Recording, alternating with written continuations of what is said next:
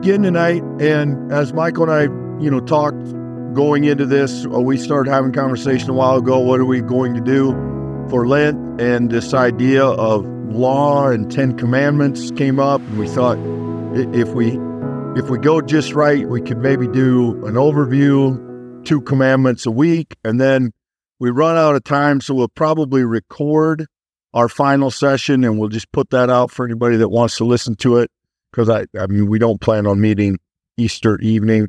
And so what that will kind of be our plan going forward.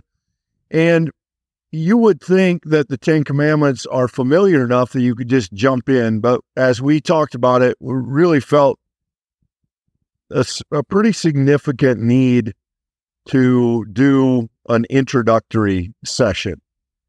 If you ask 10 commandments, a lot of people would know them, or most of them. In fact, one of the things we want you to do, give you a few seconds here, and we didn't get paper, so you'll have to try and this will also be a little bit of a memory exercise.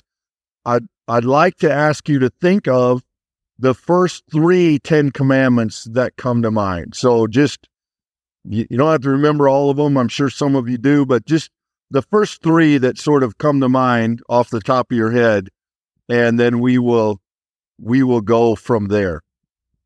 So the 10 Commandments are the best known laws of the Old Testament. There are 613 laws considered laws in the Old Testament. In the Old Testament, there are 2 places where we're given what we call the 10 Commandments. Exodus 20 and Deuteronomy 5, though never in the text are they called the 10 Commandments. In Deuteronomy, they're called the 10 words, or the 10 sayings, possibly. But 10 Commandments is a title, a label that we have given them. And interestingly, in the Old Testament, they're never really singled out as particularly important. Because if you think about that, I mean, on one hand, that's surprising. On the other hand, all of those 613 laws are considered sacred. And so there's not really the idea that these are our serious laws and these are our laws we're not as serious about. They're all serious. And so the Old Testament doesn't do a lot with the 10 Commandments as the 10 Commandments. That is kind of, that has been more of a Christian, I won't call it an invention, but it's been more of a Christian tradition to kind of keep them together and single them out and to give them voice as a separate unit.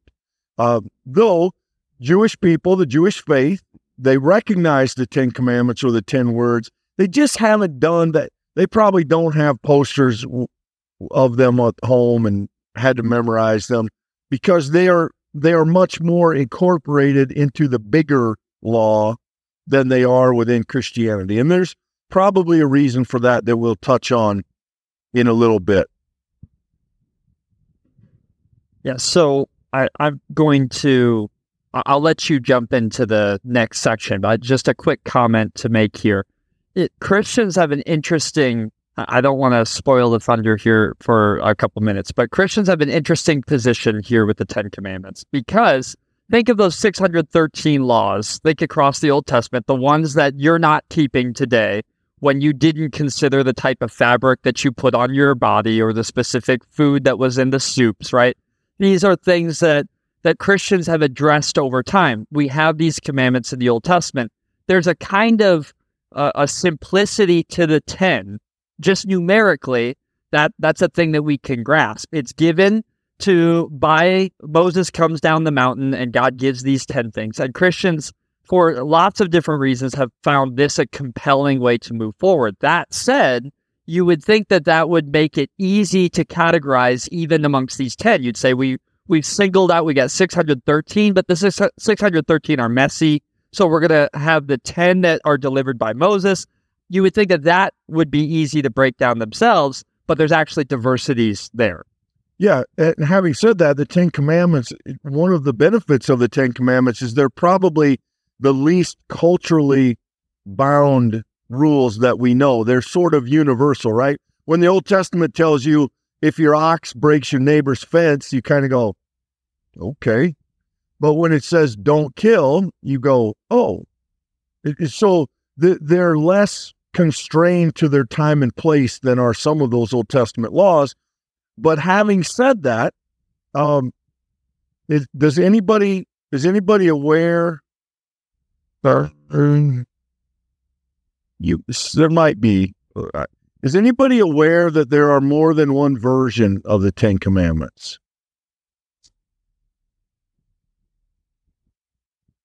Does anybody know there are 3? Yeah. So this may be a little bit hard to see. There are essentially 10 commandments in 3 different arrangements based on whether you're Jewish, Catholic / Lutheran, or Protestant. Some Lutheran, not all Lutheran. So in the Jewish version, they take what we think of as the preface. I'm the Lord your God who has taken you out of the land of Egypt. By the way, if you know a little bit about Judaism, the G/D there is a nod of respect to the Jewish people who won't write the word God. They think it's disrespectful to write God's name, but even God's title, God. And so G/D, when you see that, you know you're dealing with a Jewish author. So I'm the Lord your God who brought you out of the land of Egypt. Where we take that as a preface or an introduction to the commandments, they treat that as the first commandment. And then they skip, or we would say they skip idols. And so they kind of subsume the commandment number 2, no idols. They include that under as a subheading of you shall have no other gods before me. In the Catholic version, if you look down here at 9 and 10, they separate the covet commandment into 2 commandments. You shall not covet your neighbor's wife, commandment 9, nor shall you covet your neighbor's goods. And you'll notice that they also follow the Jewish pattern of not having a specific commandment about idols, thinking that also fits within the other commandment, you shall not have other gods before me, though they list it first. So they make a spot for a 10th commandment that is a separate covet commandment. The one that you're probably most familiar with, kind of standard Protestant version, we put idols, graven images, as its own commandment, and we leave covet together as one commandment. What's surprising, I think, about that to people is the idea that this thing we think, the 10 Commandments, we don't even agree with all of Christians, let alone all of Old Testament people, on the order. So it's less clear-cut, it's less exact maybe than we might think. I don't think most people, and this isn't a criticism, I just don't think most people know this. I think if you ask people, do you know we had different commandments than the Jews and the Catholics? No, we don't. Well, we don't. We just order them. I mean, we don't actually have different commandments, but you wouldn't know their numbers if you start reciting them together. You're not gonna match up. And I think, that's interesting. One thing that may be helpful. Yeah. So, though we have different ordering here with some of the ways that these have been grouped, there's largely scholarly discussions surrounding the 2 movements, or what are called the 2 tables of the commandments. And I'm certain at some point you've heard this in a Sunday school class of some sort. You will notice that on the front end, specifically, we have commands that relate directly to God. And then those commands shift into commandments that deal with neighbor. So you have vertical commands and you have horizontal commands. You don't want to dive into that too deeply and make hard and fast distinctions that these have ways of flowing into each other. But largely, the idea of one, the Lord your God, have no other gods, the idea of no graven images, taking the Lord's name in vain, the Sabbath, the idea of keeping that day holy to God. And then you move into the relational commands, the ways that we treat one another, the responsibilities that we have to neighbor, that you move down deeper into the list. Now, as Christians, we're of course aware when Jesus is asked to summarize the commands, you remember what he says, love the Lord your God with all your heart, soul, mind, strength, love your neighbor as yourself. We might think of him as summarizing these commands specifically, but Jesus was speaking to an audience who would have been fluent in all 600 commands. So once again, I think there's a bias of us coming to a command text like that because we think of it in terms of the commands that we've grown up with, we're most comfortable with. But when Jesus is talking about our ultimate responsibility to God, he sees all of the commandments, all of them sprinkled throughout the Old Testament as doing that. But we see the groupings themselves here in the 10 Commandments, the 2 books that we have here. So in rough terms, the first 4 commandments, 3 commandments if you're Catholic, have to do with God, and then the rest have to do with people and community. And within that, there is a theory, like that, an argument, maybe a case to be made that in that second table, so from it on the Protestant list here, from 5 down, that the commandments are given sort of in order of their impact and danger to a society.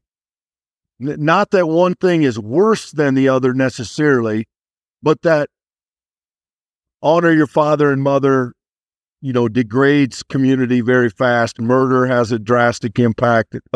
So it's not to say that covet is if you're going to break a commandment, make sure it's covet because that one's at the bottom.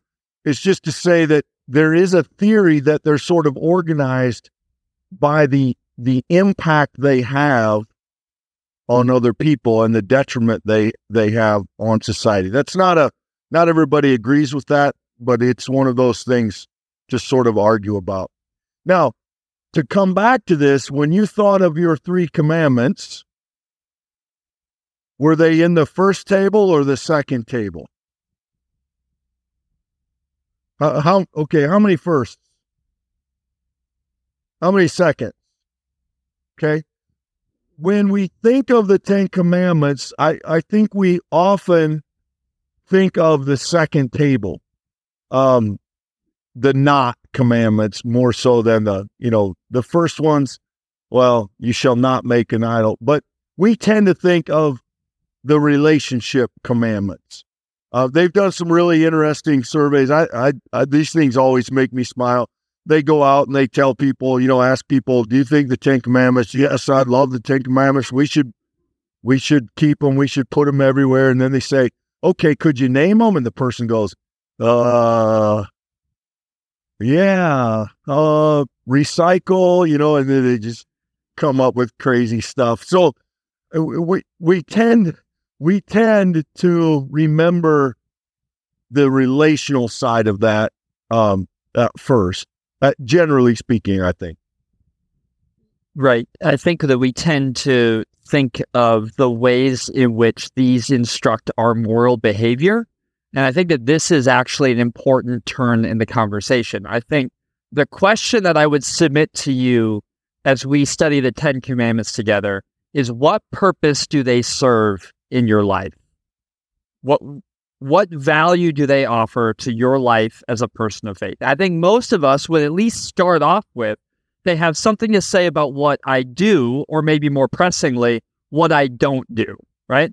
I try not to covet. I try not to take life if that's at all possible. I try not to, or I don't want to be a person who steals or gives false witness. This idea of guiding a basic morality and personal ethic. And that is a very historically fair reading of the commandments. We're going to talk about that tonight, but it's a very limited understanding of the commandments. Historically, the church has seen these commandments as far more than just what we as Christians should or shouldn't do. That's a very individual understanding of them, and I think in many ways it detracts from their deeper meaning. So part of the transition here tonight as we move into the commandments next week is going to be to try to answer the question, what should we expect from these commandments in our life?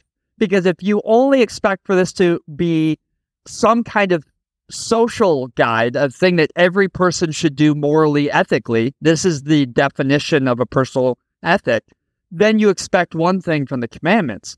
If, on the other hand, you think that this has something to say about a Christian character or about a Christian relationship with God, then this might land differently in our lives. So that's the question I'd love for you to sort of keep in mind tonight, is what value or what purpose of the commandments should we expect to have in our lives? How should these function? And I think that leads us to some of the ways that these commandments have been read.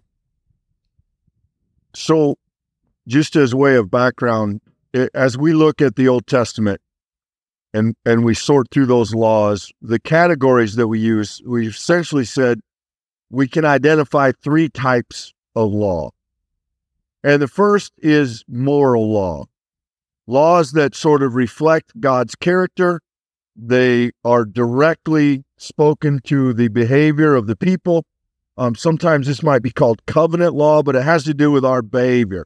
And you could read those laws, so our sexual ethics, laws about justice and fairness, faithfulness.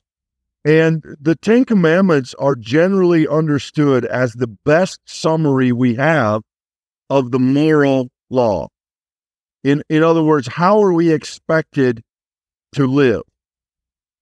What is God's expectation of us in terms of how we behave? And one of the reasons the Ten Commandments, I think, has survived so well and thrived over time is because it's such a great summary of that. Don't kill, don't do harm, don't lie, don't steal, don't covet, don't break covenant faithfulness, don't break vows.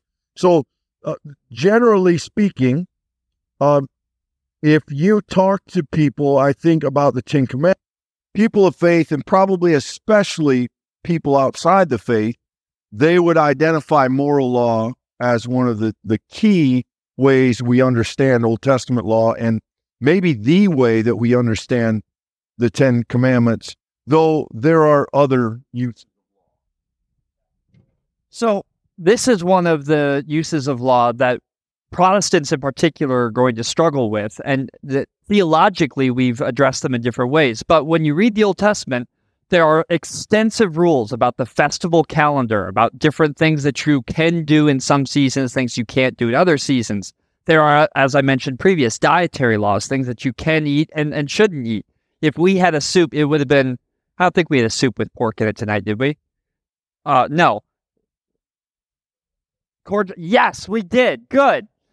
So if you didn't think a whiff about that, then you're not concerned about the dietary laws, right? But if you read the New Testament, remember the arguments that you have in the book of Acts about Peter saying, I've never eaten any of these animals. That wasn't on accident, right? That's because that was a carefully thought through life choice. It wasn't because of some cool diet fad. It was because of a deep connection to the idea of ceremonial law, the idea that to be pure and holy people, one must not profane your body with eating these things which are regulated by the Old Testament scripture.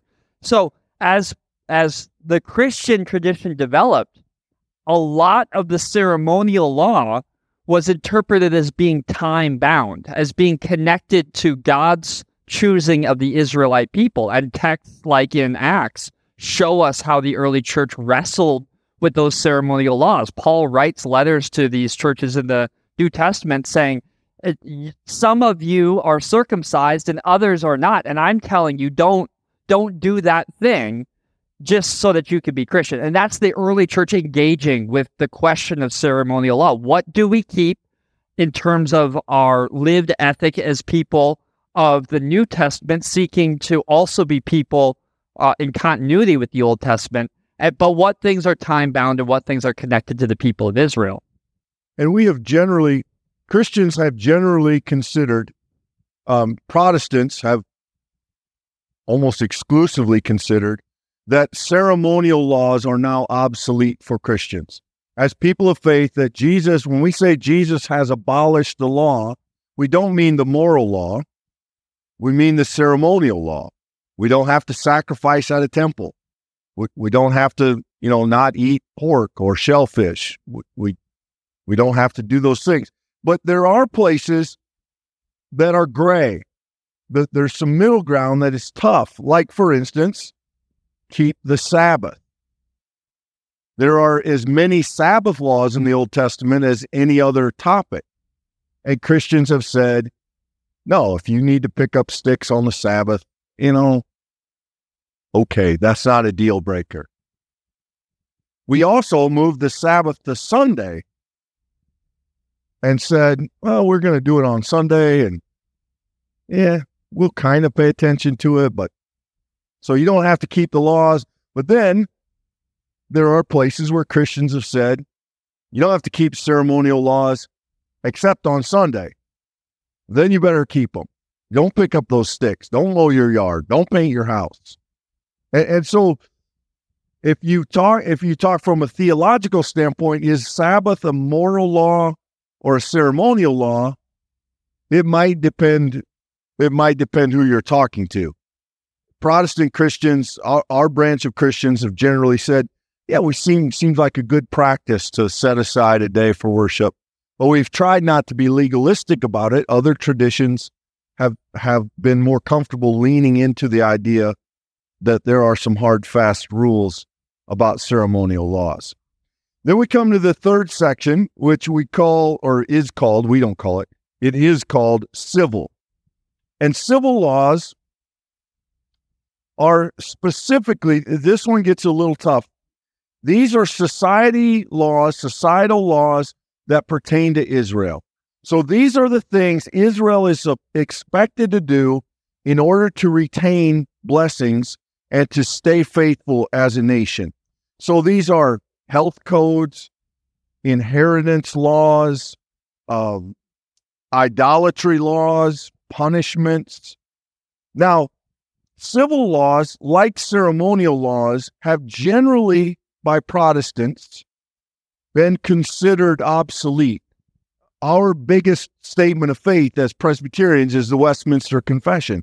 Westminster says that civil laws are not binding on Christians anymore.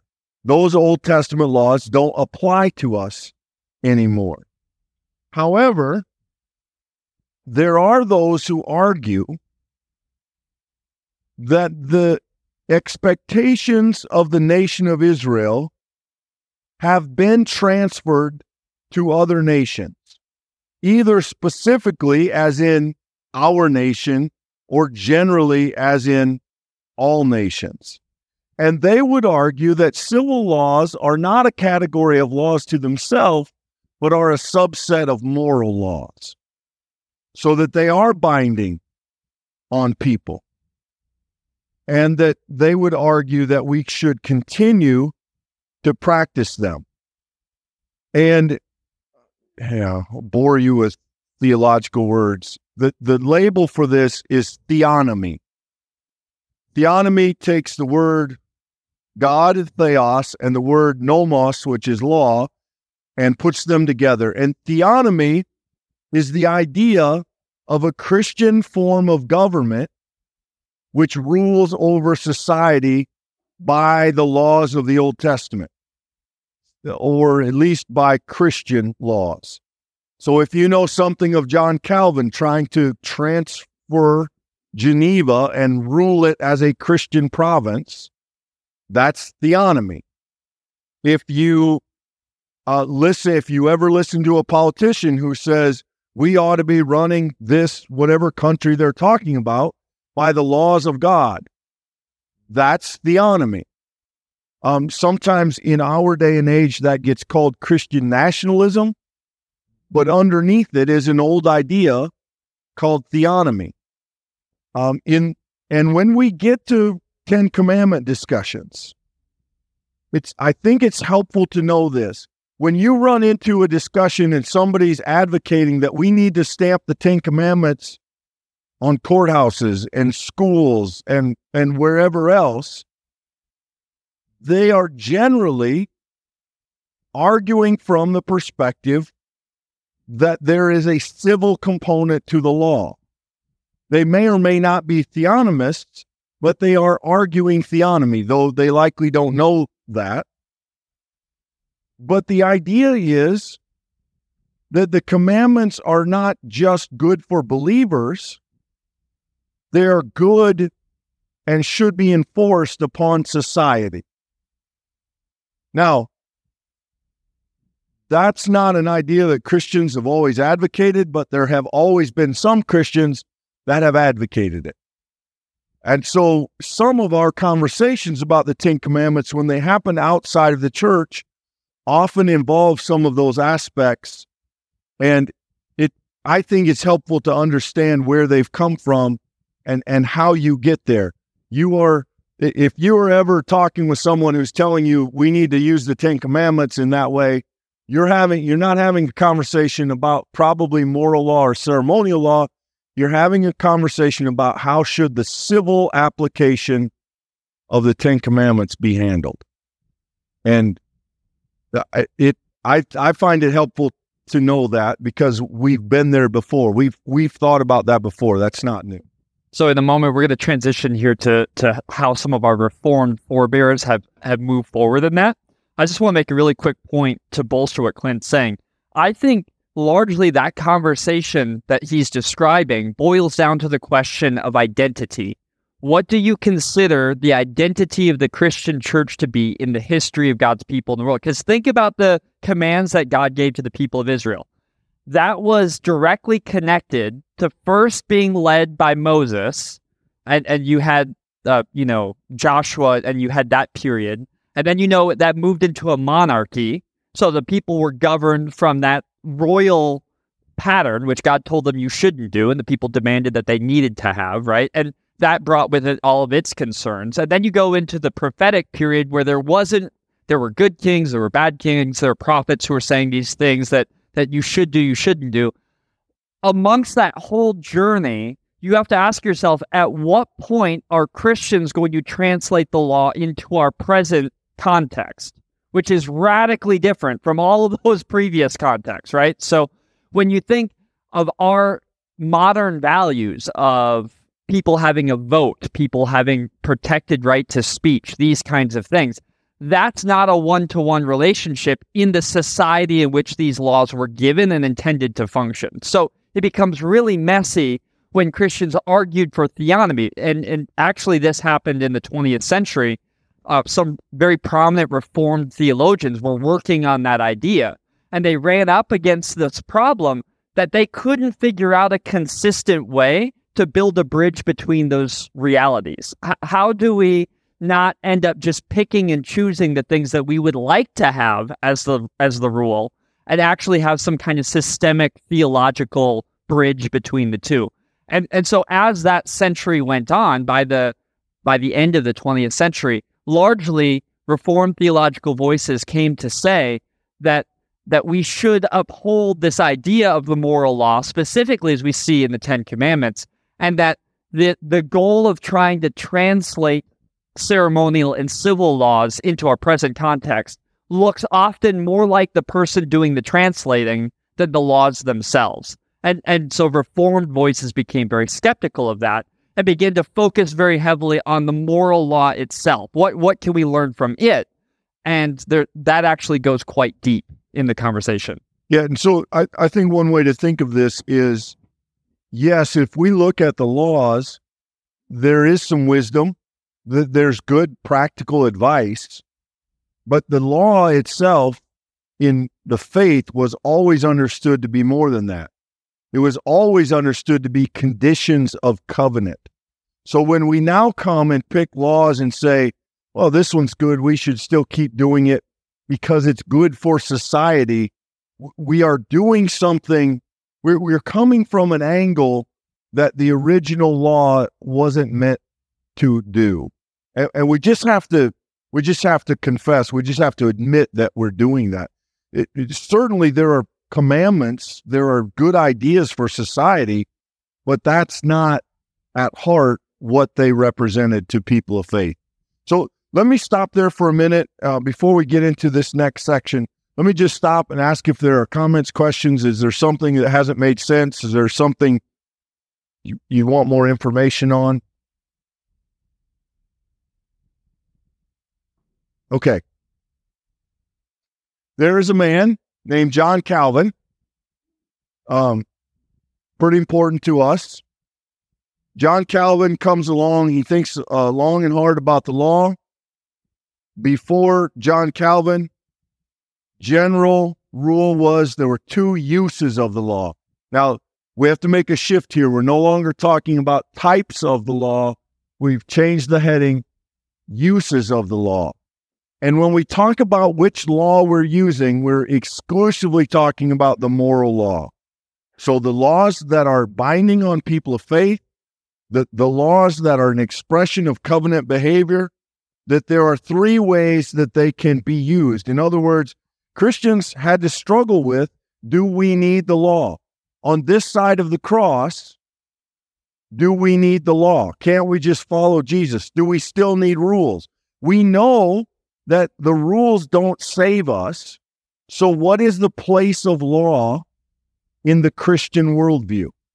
And as Calvin applied himself to this, he came up with three categories, two of which were well established, and one that he kind of, is it fair to say invented it? I mean, certainly he gave it voice. So the first use is one we would call, and again, sorry about the word, pedagogical, means teaching. It's the teaching aspect of the law.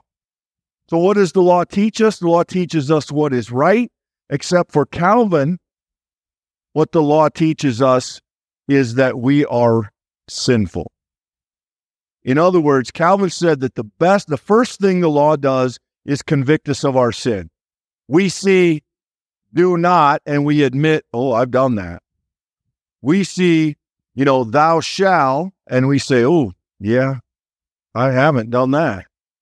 We hear, love your neighbor, and all those, we hear those moral expectations God has, and we have to confess that we have not met them.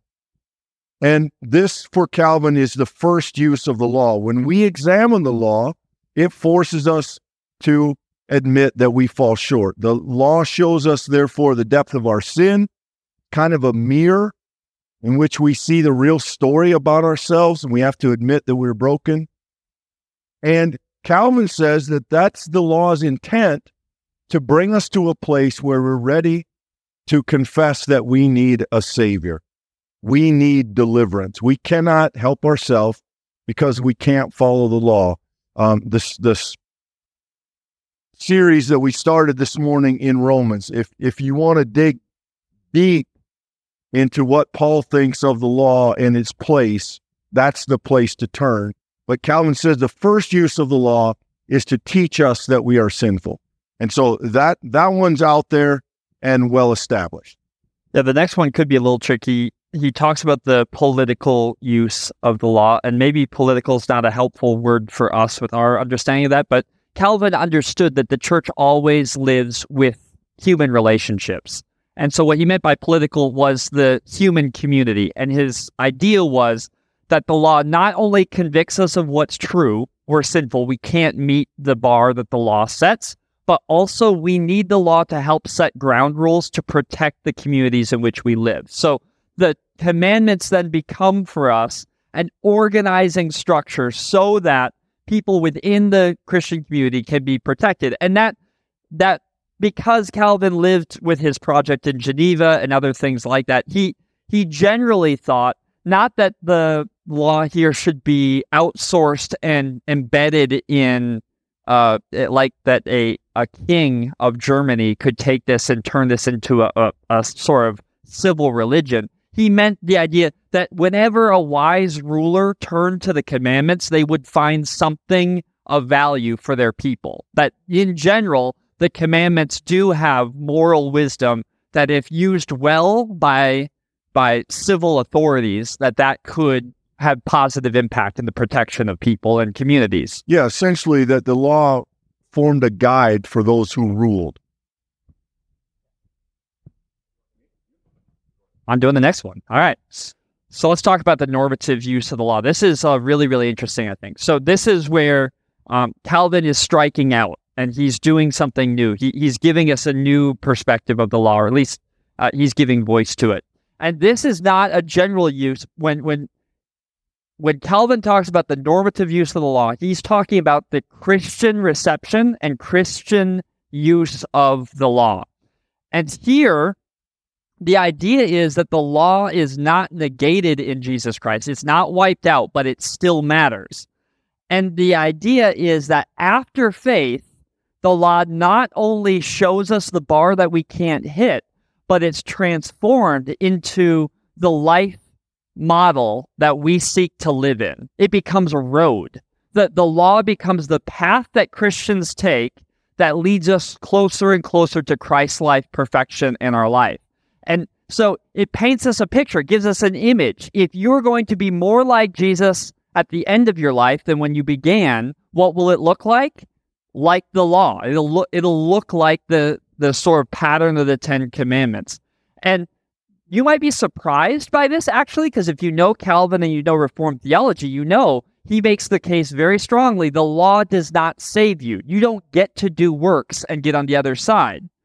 But what he does say is, by the grace of Christ, when you find yourself on the other side, now the law is suddenly your guide and a resource. It becomes for you a pathway to deeper discipleship. And the ordering matters, but it becomes a normative or what we mean by that, it becomes a pattern by which we are called as Christians to live our life.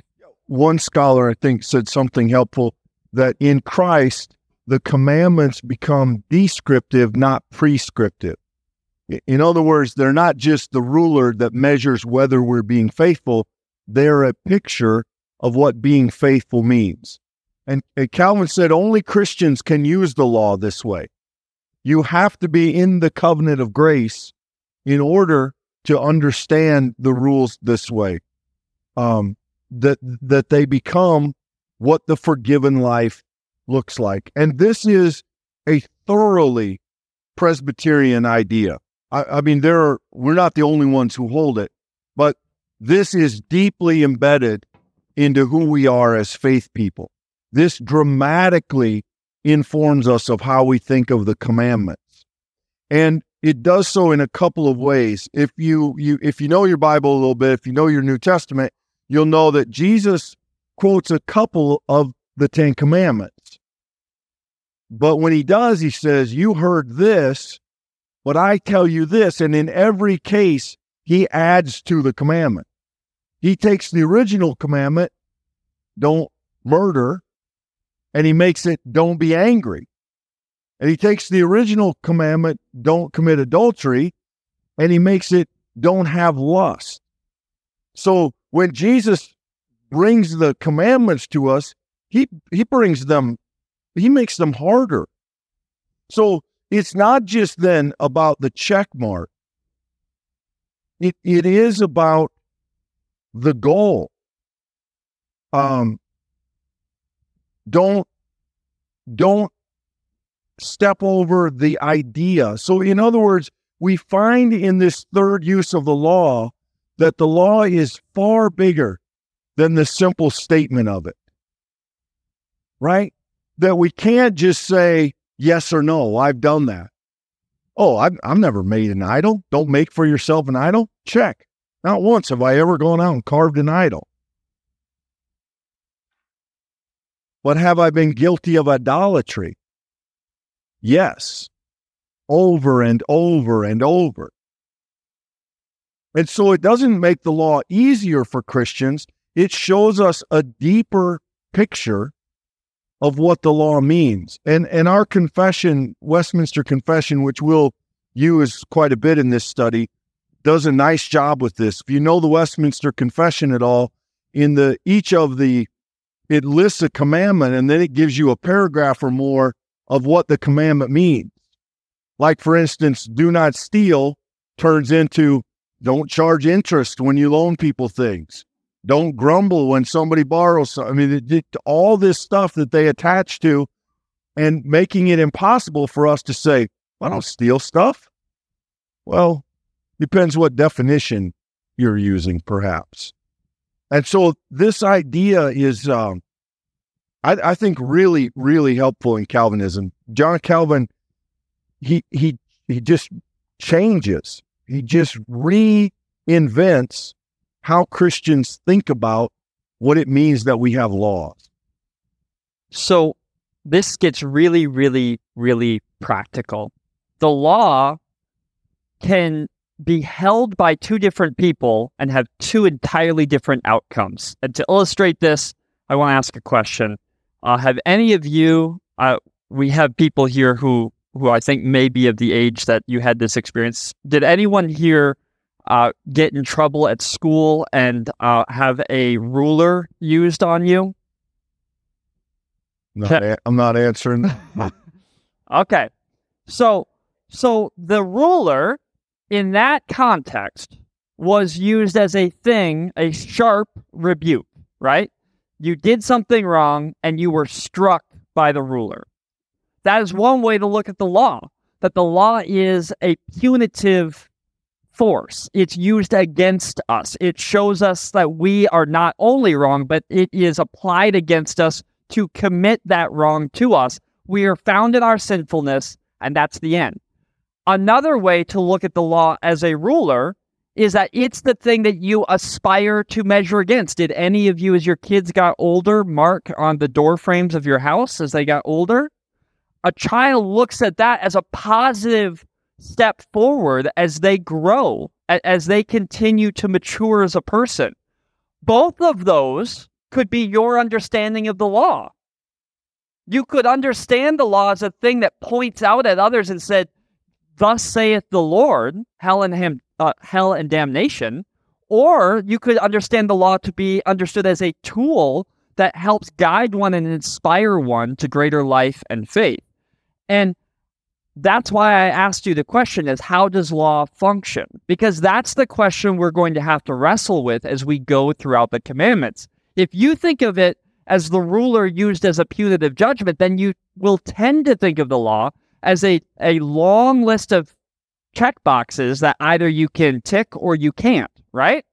And then you might think to yourself, well, I haven't committed adultery for a full decade. I'm doing great, right? Or you might think that the law is calling you to be a person of personal sexual purity, which is something that you're called to each and every day. In one case, it might be a thing you're avoiding, and in another, it might be a thing that's calling you forward. And that's a lot of words. Let me summarize this like I do for whenever I explain this to our confirmation students.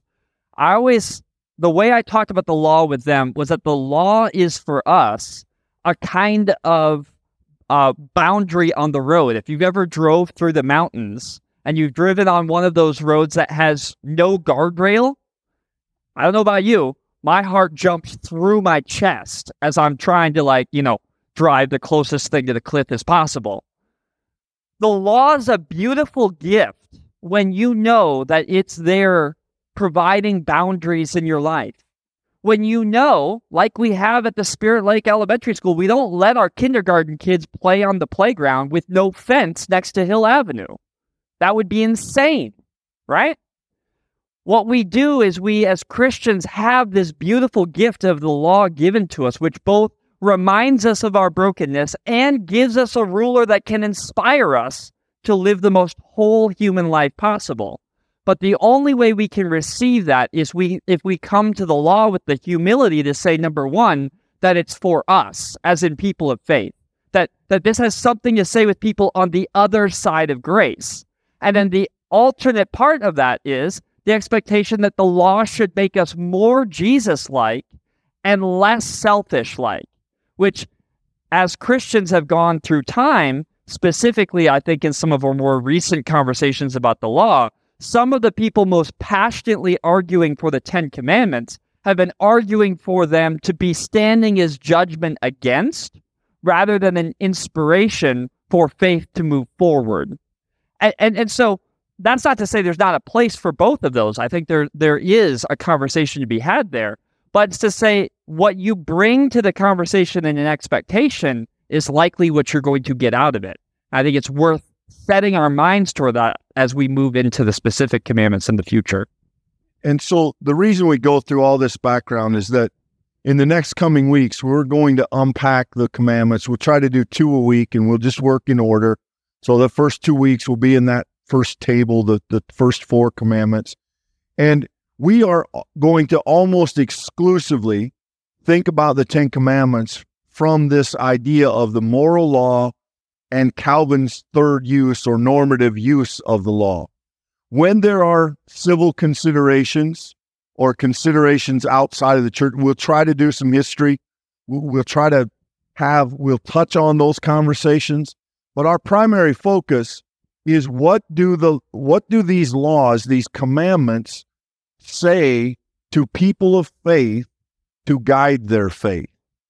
And we will do our best, guided by our tradition, to expand the laws to hear the full scope of what they offer us as we move forward and the path they set for us. It's not that the law doesn't have some general purpose. It does. But it's our covenant law within our covenant faith, and that's where we're going to spend the vast majority of our time, to understand how that law expands and what it calls us to in the largest sense. One of the great gifts that Reformed thinkers have given the church, I think, is this idea that the laws are more than laws. They are invitations to be covenant people. They are not just simply rules. They are a path toward Christian character. And if we come out of the 10 Commandments and we can recite them, but we don't understand what they call us to, then I'd say we've largely missed our opportunity. So I know this is probably not the most interesting stuff you've ever heard, but I want you to understand why we go the way that we do and how I think our tradition helps us get there. So that's what we'll be up to in the next several weeks.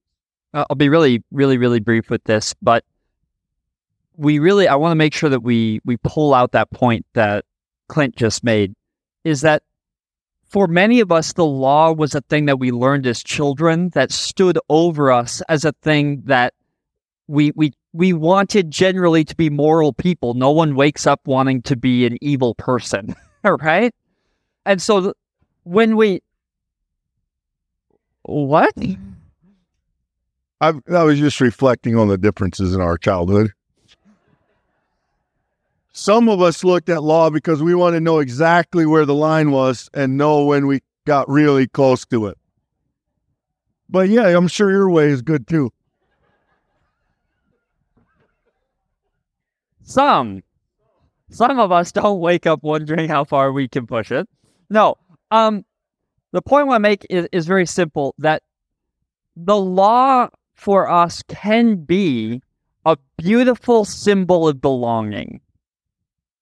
And I'm sure in every one of your families, you have those symbols, whether you have thought of them or not. Like, for instance, when you're watching the Super Bowl game, which team you can root for and the team you can't. Or the rules that you had for your kids, that your kids came home from school and said, well, my friends don't have to do that. You said, well, they got the better parents, or whatever it was, right? We have these things as Christians as gifts. Well, we've been given these community boundaries. We've been given these laws that show us what it looks like to live in the family. And that's the beautiful gift of having been given them. So the question as we move forward then is, do we think of the law as a thing that stands over us, seeking to judge us, to strike us with the ruler? Or instead, do we think of the law as an opportunity today to be more and more like Jesus? Do you understand it to be an invitation calling you deeper into Christian community? Because if that's the way that the law functions in this idea of the normative use, then the law can become for you an actual source of spiritual invitation and joy as opposed to a chore. Instead of you wondering, is God looking over, ready to bring wrath down upon this thing that I did wrong? The question is, can I today be more gracious? Can I be more giving? Which is the antithesis to the law, don't steal. right? The law can actually turn and become an invitation. And I think that as we turn to it that way, it both changes its tone. It also makes it a thing that we can incorporate into our daily relationship with God, as opposed to sort of this learn it once and try not to forget it type idea. Yeah, I think essentially pre-Christ, the law is a club. Post-Christ, the law is a map. So where does it lead us? And that's what we'll wrestle with. Comments, questions, thoughts? We'll do our best to make this this study opportunities for discussion. Again, sorry, a lot of lecturing tonight, a lot of church stuff, some history, but we felt like that was where we needed to start to move on. So thank you for hanging in there with us. Thanks again, food people. The sign up for next week is over on the shelf, and also I believe Megan has posted it online. So whichever way you're comfortable signing up, if you can help us next week with food, that is deeply appreciated. Thank you all for your time, and have a great week. Hey, we want to thank you for listening to this broadcast. We're grateful for the support and the connections, the relationships we get to make through some of these offerings. We hope that they've been helpful. We know that there are lots of choices that you have, lots of things you can listen to. We want to make you aware of some of what we're doing, and we greatly appreciate you being a part of it. Absolutely. We want to just thank you for being one of our audio podcast listeners. It's amazing to have you with us in the midst of our conversations. Of course, I hope you know that you can find the whole archive of all of these conversations at pastortalk.co. We would love for you to join us there. You can find options for subscribing by email. You can easily share things there with other people who you think might appreciate recordings like this. And of course, we just want to welcome you. If you're ever interested in joining us for the video podcast, you can do that on YouTube. It is youtube.com/FPC Spirit Lake.